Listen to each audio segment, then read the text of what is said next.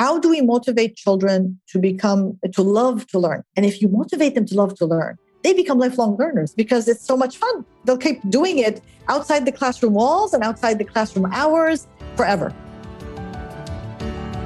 Welcome to Learning Unboxed, a conversation about teaching, learning, and the future of work.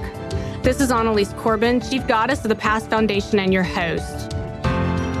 We hear frequently that the global education system is broken. In fact, we spend billions of dollars trying to fix something that's actually not broken at all, but rather irrelevant. It's obsolete. 100 years ago, it functioned fine. So let's talk about how we reimagine, rethink, and redesign our educational system.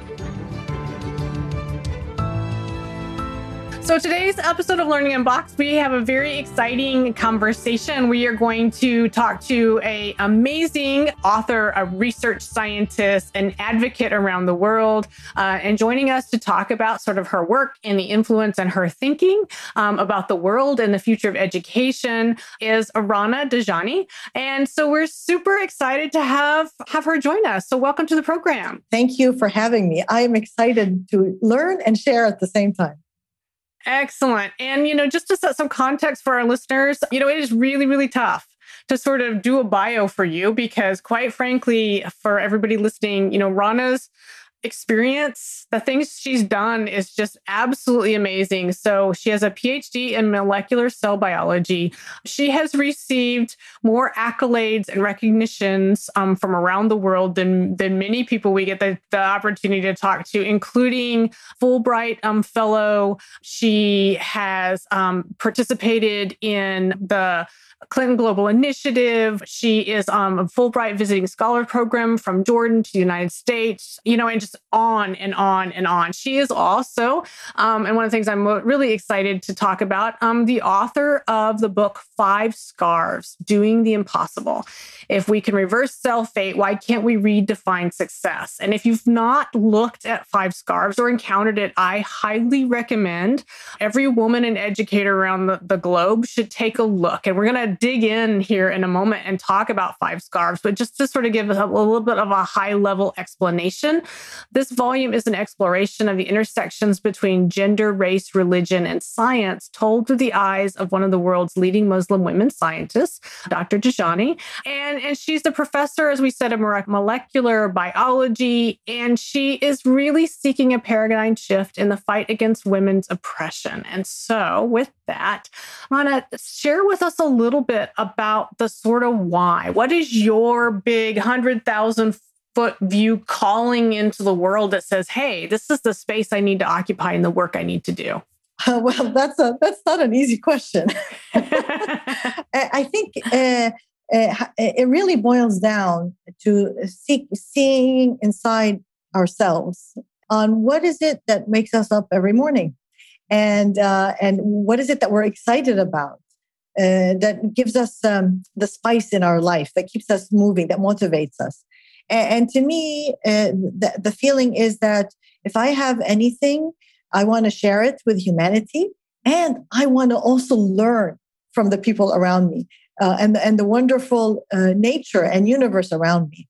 And I think that excitement never ends. It's like you're on a roller coaster to the last day of your life with this magical curiosity driving you and the opportunity in front of you that you're seeking that is going to give you even a better experience, whatever it is. But even negative things are not negative. They are just opportunities that are learning experiences that you take with you and move on as you go forward. Yeah, and what a beautiful space to occupy it, right? Just to sort of wrestle with, this notion of getting folks to embrace being a lifelong learner, right? And the joy that you, like, as you indicate, the joy that can potentially come from that. If you say the world is an amazing place and there is something that I can learn every day, and there is something that I can teach others every day and every moment as well. That's a really remarkable sort of space or outlook, if you will. So help us understand, tie that back into why write this book? Yeah. So why was it necessary for you? So I think now retrospectively, I urge everybody to write their story because everybody has some unique experience that they owe it to the world to share, to inspire, to learn from. And so having said that now, when I first said I wasn't thinking of writing a book at all. I was just being the scientist, the one who does things and embraces things as I go. But then I realized that sometimes our voices are not heard, or they're heard in a particular way. And so we don't have the chance to give a fair explanation of who we are and what we think about. And because our life is short, however long we live, and there's a limited number of encounters we can have, one way to keep that for future generations and to reach out to other people around the world of a legacy is to write, because the written word stays beyond, it transcends. Absolutely. And I felt it was a duty, especially with globalization, domination of particular cultures, and the underlying of particular voices and cultures, that we have to say and tell our story, because if we don't, somebody else will tell our story, and we can't blame them. Right. So we owe it, and that's kind of the precedent why I wrote my story, and now it's so enriching, because you learn from it, and you learn from the feedback of your readers, that I'm actually writing 2 other books at this moment to share. And this is just a shout out. You don't have to be specialized or expert. Just write from your heart. Absolutely right from your heart, and tell your story, because there is, in fact, so much value in that. And I love the premise that if you don't tell your story, somebody else will. I as an anthropologist, I spend the majority of my career, thinking about and trying to understand the ins and outs of humanity. And people ask me all the time, what is that thing, anthropologist? And I say, oh, well, we're the scientists of humanity, right? We are the ones studying what is the humanness of being a human, right? And so story is critical to that, and understanding and respecting other cultures. And so I think it's really intriguing. And I think part of what really appealed to me so much about your work is the fact that you did that very same thing, and yet you ran at it. And this is the thing that I love. So I wanted to get into the weeds of this just a little bit for our listeners. You ran at it from the molecular biology, that scientific hat, that world that you lived and trained in.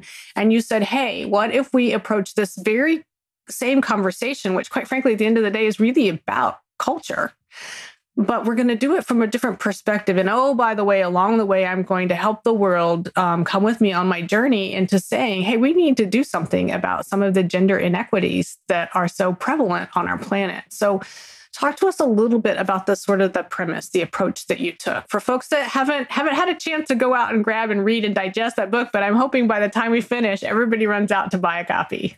I hope so too. Actually, the premise comes from, as you mentioned, from science, which to me equals nature. And the thing is, we have our beliefs and our belief systems and our perceptions of what we see around us. And you, as an anthropologist, would know a lot more than me on human relationships and concepts. But these are very transient, and they depend on different humans with different perspectives. I could have my own perspective, and you could see the same thing but have a totally different perspective. So who do I trust? How do I know how to go forward?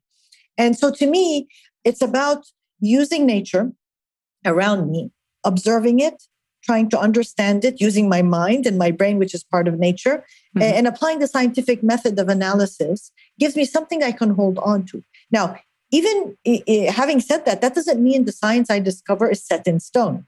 Actually, the hallmark of any scientist, and by the way, of any human being who is successful, meaning survives, is being curious and being critical at every intersection. So yes, today I make an observation and I come up with a conclusion and discover a theory. But that tomorrow somebody else with new tools, or because they are different from me, they can see something new. But using that same framework kind of gives some kind of continuity of being curious, using your mind and logic as we unfold and discover things as we go.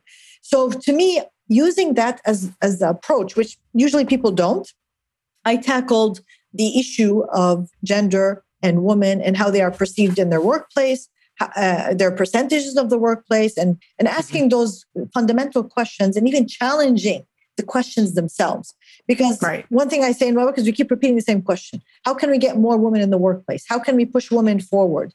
And it's all about how can we do this to women? And nobody asked women what they really want. Exactly. Which I draw from science. If you keep asking the same question, you're hitting a wall. it means you're asking the wrong question. Wrong question. Yeah, absolutely. No question whatsoever. And so share with us then. So there are 5 scarves, as the title indicates, and each one of these scarves metaphorically represents a tenet that is very important to you in the way that you're thinking about your work in the world. And so just very, very high level, give us an overview of the 5 scarves. Yeah. And then we're going to dig into one of those in particular. Yeah. So the first one, and as always, the one I'm most proud of is I'm a mother, right? That's fundamentally human. And the most important thing that we can do for our species. The second is I'm an educator, a teacher, whether as a school teacher and then as a university. And actually, we're all teachers because we're always, sharing what we know. The third one is I'm a scientist. I work in molecular biology, looking at ethnic populations and genetics and epigenetics, how the environment affects us. And then my fourth is being a social entrepreneur, founding the program We Love Reading, changing mindsets through reading to create change makers. And the last one is defending women's rights to find her place in the world rightfully, and being respected and leading from that premise going forward. But that's a whole story that you have to read the book to learn. Oh, absolutely. We're not going to go into a lot of those weeds. But again, I do encourage folks who are listening, if you've not seen this, please do go grab a copy of it, dig in, because there's a lot to learn from it. And I think the other piece is a lot to inspire you to not stop your own journey, right? To roll up your sleeves and say, I am part of the global narrative, and that every single individual has a contribution to make within that narrative. So I really appreciate that about the work. But I want to dig into one of those scarves in particular. We love reading. Right. And so, because I think that for the listeners on Learning Unboxed, that's going to cross so many different principles that we utilize and are thinking about the why of this program and the value of spending time talking about those positive disruptions in education, because there's a lot of conversation, rightfully and sometimes wrongly, about the dysfunction or the fact that our global education system is actually not serving humanity today, right? In the ways that it should. And there are many, many examples out there in the world of how that's changing, or that's not actually the case, but there are really amazing things that are happening. And if we could powerfully go out and grab a hold of all of those really super examples of the great things that are happening, pull them all together when it makes sense, and actually launch something new. That's the entrepreneur component of all of it, that it might truly make a difference in the world. And so let's talk about We Love Reading and sort of the premise and what it is that you're doing with that and how it functions. Absolutely. I couldn't agree with you more about the positive disruption and the hope and optimism that if we really trust our gut feeling and that we can make a difference. So We Love Reading. I mean, first of all, the name itself is an action verb, right? And it's about a collective, we, and then love, and then reading continuously. What it aims to do is to build, I like to call it education resilience, a lifelong learner. Because what it does, it focuses on fostering motivation to want to learn because you want to, not because you have to. And I think that's the fundamental thing. In education systems we see today, they put the cart before the horse, meaning they put all the curricula, the teacher training, but they forget that the student, the child, or the adult, or the human being, if they're not motivated, nothing is going to make them go and learn. And if they are dragged because of a school system, well, they're out of school by 18. And now with the internet, nobody's even going to school, or with COVID. So what is it in it? So I think that's the first premise, is how do we motivate children to love to learn? And if you motivate them to love to learn, they become lifelong learners because it's so much fun. They'll keep doing it outside the classroom walls and outside the classroom hours forever. And why does this become so important, in addition to the motivation and inspiration, is that the world is changing, and changing at a very fast pace. And we don't know that our children are growing up into a world that we don't even know what it's going to look like. So the only thing we can do is to equip them with the tools and the skills to be independent learners, lifelong learners. And the only way we can do it is by this motivation. So how does this tie into my program? What we've discovered is that to motivate somebody to learn, starts with motivating somebody to want to read for fun. Because reading leads to learning. That's the only way we access, right? It's about you read something, you follow up with it. Even if you're apprenticing with somebody, learning from somebody, ultimately you have to go back and read because of the wealth of information, richness that you have from the past and you have across the world from different resources. So you have to read. And to read means to be patient. To read means to be curious. To read means to be persistent. And how do you make a child do all of that? It has to come from within them. And so that's where the other part, which is reading for fun, not just reading for the sake of reading or to unlock, how to connect letters together. It's about reading for fun, something that you can't wait to do. Under the covers, you're begging somebody, that thing. And that thing only starts very early. And the older you get, the more difficult it is to plant that because it has to do with your brain and the neural networks and how as they connect, there becomes an association between the feeling of security, love, and happiness when somebody is reading with you. Because you don't read for fun. It doesn't happen by itself. Again, it's back to the we. It's a community thing. It's about a caregiver, a parent who cuddles up with a child and reads aloud and shares that joy. That's where that pleasure becomes entrenched. And that's where that motivation starts blooming. And the child becomes the driver of learning and seeking opportunities to learn, regardless of the circumstances around them. And that is the world that our children are going to go into. And we need to have them prepared. So that's the premise of Wheel of Reading on one hand for the children. Now, Wheel of Reading has another impact. So that's the child. There's the adults. Because what we do is we train youth and adults to read aloud to the children so that we can plant that education, resilience, that motivation. But what we discovered is that this adult who's reading aloud to the kids in their native language, in a public space where they run this reading aloud session and own it and have the freedom to quit whenever they want because they're volunteering and they're doing it for their own good, they discover their inner potential. And they become change makers in their own right. So actually, they discover their voices literally as they read aloud to the kids, and they discover their voices figuratively by discovering their own potential, saying, if I can gather kids and read aloud to them and change them, what else can I change in my community? And I think that second thing is very important in learning and growing and positive disruption, because most of the time, all programs that are rolled out, whether to underserved communities in the majority, or even those communities who are more served, it's all about somebody giving something to someone else. It's about service. It's about, I know, you don't know. I'm going to teach you. And that's a very negative approach. The approach is you trust people and they know better what's good for them. And they just need that push, that encouragement to realize how and have that self-confidence.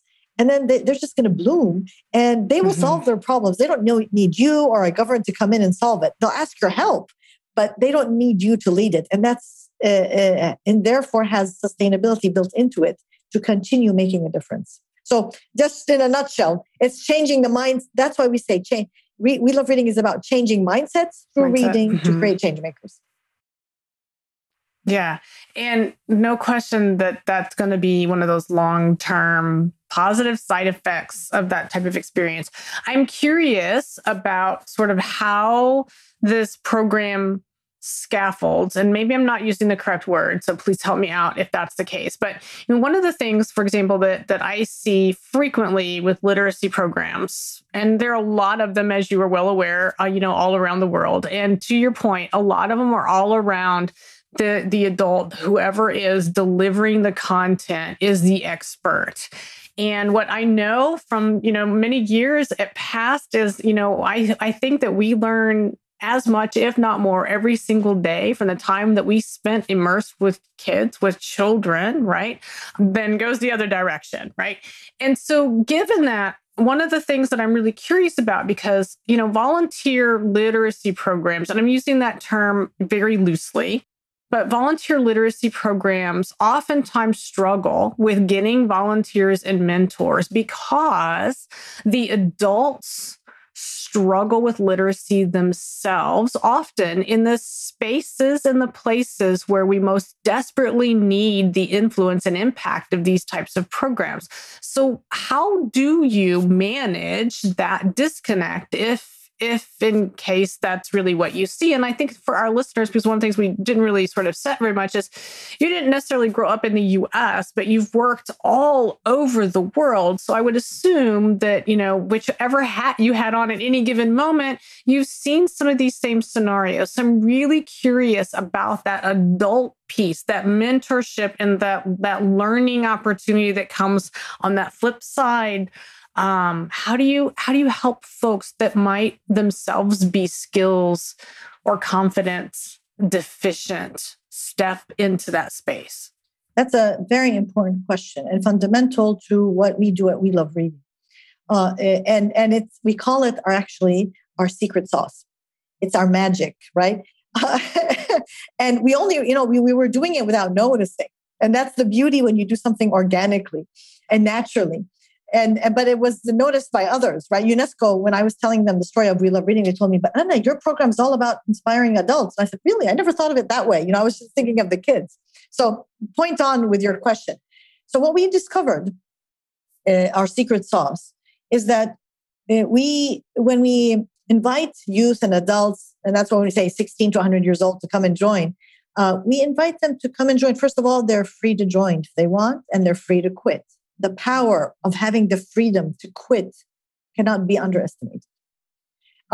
Because most programs are all about, you got to do this with me. There's a signing contract. You have to abide by the rules. It's like, what? Why should I do that for you? What are you? And you're not even paying me, right? So right. What's the deal? Right? Or if you want to pay them, then it becomes unsustainable because you can't keep up that money flowing, or you're competing with someone else. So it's all wrong. And so what we say, this is up to you. If you want to do it, you're welcome. And you're doing it for yourself. You're not doing it for us. And you can quit. So what we do is the training is about holding hands and going on a journey where it's a very interactive training where the person who's in the journey discovers questions and attempts to answer them from their own experience. So it's more about them discovering themselves, understanding their own community environment, maybe, and peer-to-peer learning from others. What do they say? How does their opinion compare to the rest of the group? Rather than being, receivers of information from somebody up there. So it's not guide on, it's not a sage on the stage. It's about a guide on the side, a facilitator. But in the end, they are leading the discussion and they are guiding the discussion, and they are contributing to actually the training. By sharing their opinions and their answers about their own selves and their own communities that are incorporated into the next training for someone else. So they see the names of people before them and they know that they will be part of the training for the future generation. So this instills in them this feeling of, I am important, I count, my opinion counts, and I am the expert for my community. No one else is more expert than me. Because in the end, and the training goes about why do they think reading is important? Why don't children read from their own perspective? And then ultimately we all come to the conclusion it's about, the motivation and the fun, and they train how to read aloud as an art. And again, they're reading children's books in their native language. So they don't have to be skilled. They don't have to be educated. They don't even have to know how to read because it's a children's books with a lot of pictures. So you actually make it up and that's okay. But ultimately, it's in the end, we tell them, okay, so now you're going to read aloud to the kids in your neighborhood. You know the best place. You know where the kids come. You know when to bring them. You know how to get to them. We don't know anything. We want to learn from you. And so they become the leaders. And then we have a session about fears and hopes. Like what do you fear to go and do this in your community? We don't answer that question. It's the group, the peer-to-peer who help each other. And so one woman will tell the other, wait, what are you scared of? Oh, for example, if the community is going to accept, she tells her, forget about it. I'll tell you what to do. And so they help each other. What are their fears? What are their hopes? And so this peer-to-peer is so important in that learning journey. And when they end, they go home with a bag of books, but that's it. They're set free in the sense that they can do whatever they want with it. They can take the books. They don't want to take the books. They can do whatever they want. And the other part of the magical sauce is that when we don't follow up with them our approach is not that they report to us, or that we measure them, or that we, no, or evaluate. No, we reach out and say, could you share with us your stories, your successes? I mean, you're our heroes. You're our celebrities. We want to showcase you. You are the ones that we are so proud to be part of your work. And so they share with us their stories. And that's why we changed the paradigm on how we measure success, which actually leads to how do you measure achievement in education. It's not the grades and the questions, because people are very diverse. It's about sharing stories of what you've achieved yourself, because those sharings are sustainable. Those impacts are sustainable because they're real. They're not just numbers on a paper. They're not just how many books given out and how many people attended a training. And that's why when international NGOs approached us, they wanted to implement our program within their geographical location. They said, "Oh, you're not paying people?" And we said, "No." They said, "Oh, you're going to fail." And we just smiled and we said, "You'll see." And of course, after they rolled out the program, 5 years later, our volunteers, the We Love Reading ambassadors, are still doing it, while other programs, everybody just checked out. That was it. Finished the project. Everybody went home. So this sustainability is our secret sauce that hopefully answers your question, but it really harks into our evolution as a species, that we need to feel that we are important, and to acknowledge that in ourselves, our self-awareness, our self-acceptance that builds and boosts our confidence, that is reinforced by the children first and then by the community, because everybody starts looking up to our ambassador as a leader. If she's a woman, if she's or he's a grandfather or a young youth, that, wow, look at what they're doing. And it's so simple. It's just about reading aloud to kids in your native language. But because of that simplicity, which actually, it took me 3 years of developing the program in my neighborhood. I was actually doing it in my neighborhood. And for those 3 years, as I was doing it trial and error, of course, now I realized that it's called human-centered design. And I said, "Oh, really?" I mean, I was just doing what I thought was the right thing to do. Right. And then now as a biologist, I call it, no, that was all natural evolution. It's like for survival of the fittest, until I boiled it down to the simplest formula or the most empirical formula where it still works with the least input. And because of that, it has spread all over the world to now 62 countries, because it's based on shared universal values. That's just a basic skeleton of a framework that's so flexible that you tailor it to your own culture, your own context, wherever and whoever you are. Well, and I would actually argue that I would pin that actually as the secret sauce. I understand your perspective on the secret sauce, but stepping back and sort of looking at it, 50,000 foot view, it seems to me that, part of the secret sauce is the fact that you very purposefully understand human culture, and that you understand the interconnectedness between the sort of living and world and life experiences of a given community, a neighborhood, however you want to place it, right? But that thing is living and breathing. And by recognizing that it's living and breathing, and it might not be exactly like the community, the neighborhood right next door, and that you don't treat them as absolutely the same, even though they may be in the same state, the same country, the same, ethnic group. None of that matters, because the reality is, as you well know, the success is at that very nascent ground neighborhood level, right? Those individuals that then others will flock to and will learn from. And, back to the point of, in the native language, you can make the story up, that all of that's okay. It's about that human connection. You did, in fact, start with that human-centric design perspective, but I think that the success is probably the fact that you recognize that it has to be at a very individualized, local, community-based level to be successful, because human culture trumps so many things. We see it every day, right? We see it in politics, we see it in evolution, we see it in so many different places. So I want to dig into two things. So I really want to ask you, what were some of the aha moments? Because I have no doubt in your journey around We Love Reading that you have learned some very profound things from the participants. And so I'm really curious, is there a moment or two that were such ahas that you were like, oh my gosh, I didn't expect this, or I'm so thrilled to have found it? Well, I love your questions because I'm learning so much. Because you're asking me to reflect, and that doesn't always happen in that way. So thank you. I really appreciate it. And I like so now I have two spices. I have two secret spices. So thank you for pointing that one out. All right. So my aha moments, and I'm just thinking on the spot now. This is not as a result of any. This is a conversation. Yeah. I'm sure you'll think of others later, but just like on the fly, there's bound to be something. And I think there's a lot of value in those curiosity things that just really stuck with you. Yeah. I think one fundamental one that keeps hitting me every time is that this works. It's just as simple as that. Because, sometimes one doubts oneself. Yeah. And I think humans, if you can imagine something, then it's possible. And that's the power. That's the power of human imagination. But sometimes you doubt your dream and you think, maybe it's just in my head.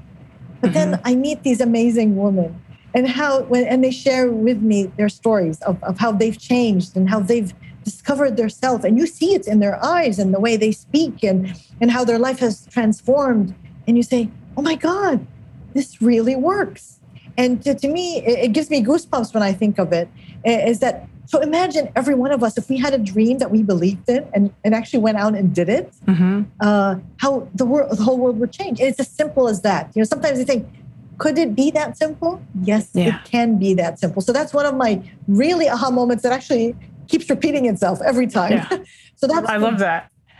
That was beautiful. Same question, flip side, right? So what has been the greatest difficulty or a constraint that you've bumped up against on this journey that, again, you were surprised by? You're an optimist. I can tell you are a perpetual optimist. So given that, you're going to go out there and conquer the world, but I have no doubt there were walls that you hit.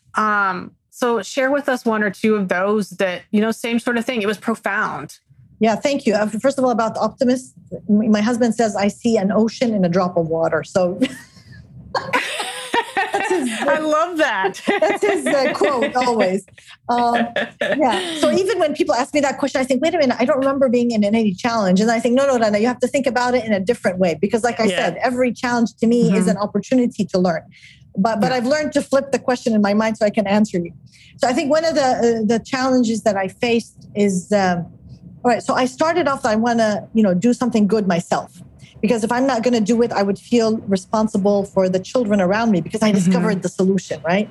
But then as I progressed from this idea as a social entrepreneur to become an organization, a nonprofit, and spreading around the world, unconsciously, I slipped into that mentality because of all the people around you, the mentors, the funders, the international community. I was like, how are you getting your money? What are you doing? And of course, you write, and maybe I'll just focus on one, which is the funding. You write 9 grants and you get one of them, and you become so caught up in these bureaucratic, let's say, business kind of things that sometimes you forget what was this all about. Right. And I think that to me, that was a challenge that I faced because it happened without me noticing. And then suddenly I woke up. And I woke up because we were trying to think of different ways. So we offer the program for free for individuals. This has always been our case. But it was always a tension because people tell us, no, you got to pay money. What's the question that every investor talks about? Like, what's your value proposition? What is the money? How do you make money? I said, why are you worried about that? Right.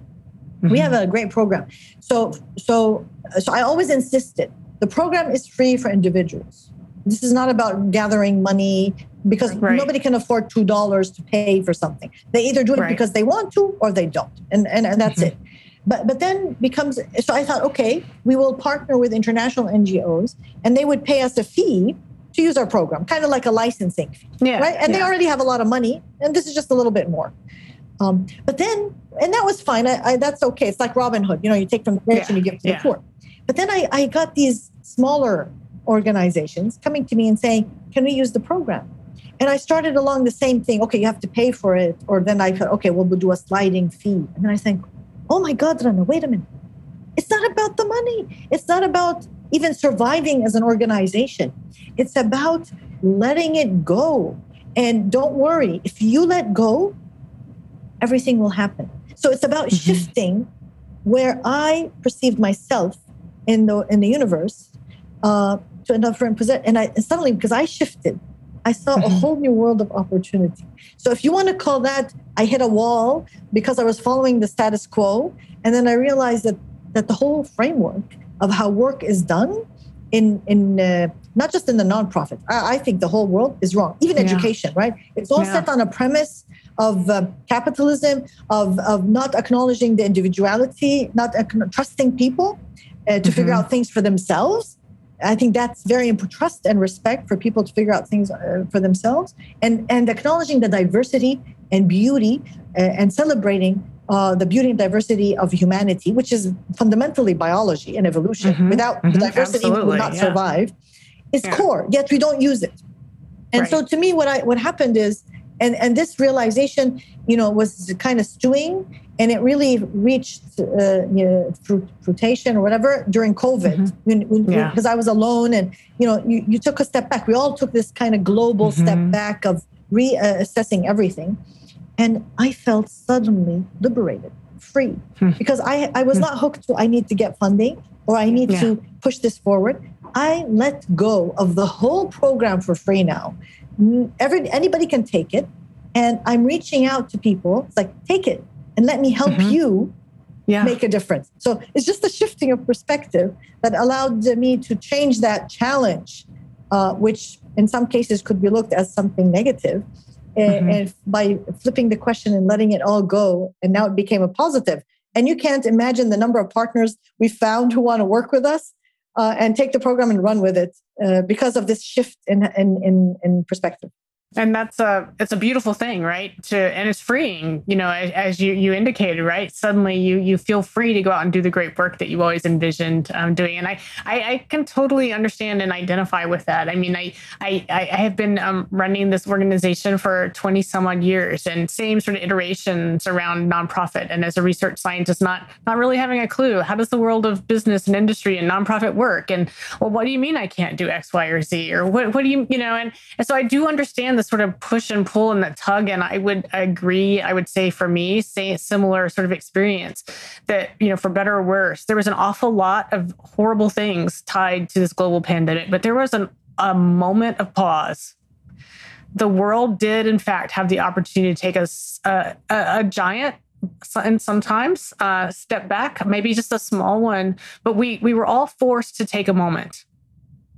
And there is value in a moment sometimes, right, that I think is often not fully understood or actualized. So I appreciate that. I always like to close the program by recognizing that there are people out there in the world who have spent the half hour listening to us have this wonderful conversation.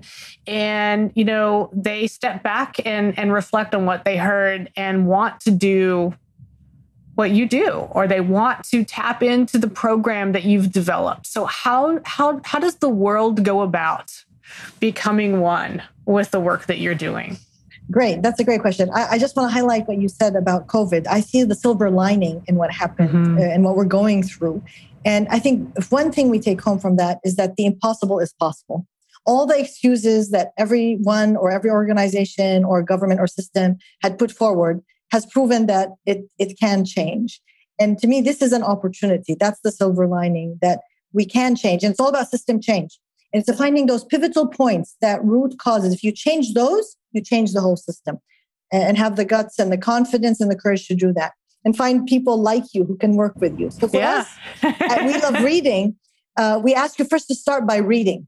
Every day, remember to read, even if it's for 10 minutes. And then read for yourself, read for the people around you, the children around you, but always have a book in your bag that you can read. Second, for We Love Reading, if you want to join us, you could join us as a We Love Reading ambassador, take our training. The training is online in 10 languages now. And if you have a language that's not there, just help us translate it, and then we can add it. And then if you want to help us in terms of volunteering in the work itself, not just the reading aloud to the kids. So if you have some talent in IT or talent in research or talent in writing, we invite you to join us and help us. We do a lot of research, by the way, on We Love Reading. So we don't just depend on the stories, but we do the deep dives to prove our points with researchers as well. And lastly, if you want to just share your thoughts, share what you think, so we can incorporate that in the philosophy and the thinking. And by the way, we have a new book about We Love Reading, an introduction that's on our website that you can buy and read and share going forward as well. So we're always open to ideas, thoughts, and reflections. And remember that each one of you, it counts. You know, your DNA is different from every other human being. Nobody has the same DNA who has ever lived, will ever come in the future, or lives today. And so you have a unique thing that you can give to the world. So find something that you want to change and go ahead and change it. And it's all about the little steps. That's the butterfly effect. You know, when a butterfly flutters its wings, it moves the air a centimeter. There's a change in time and space beyond what you can imagine. But it all starts with those small things. So have confidence, dream big, trust yourself, and be the change.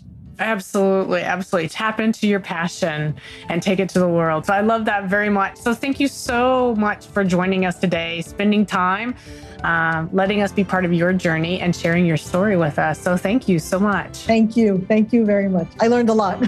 Likewise. Thank you for joining us for Learning Unboxed, a conversation about teaching, learning, and the future of work. I want to thank my guests and encourage you all to be part of the conversation. Meet me on social media at Annalise Corbin and join me next time as we stand up, step back, and lean in to reimagine education.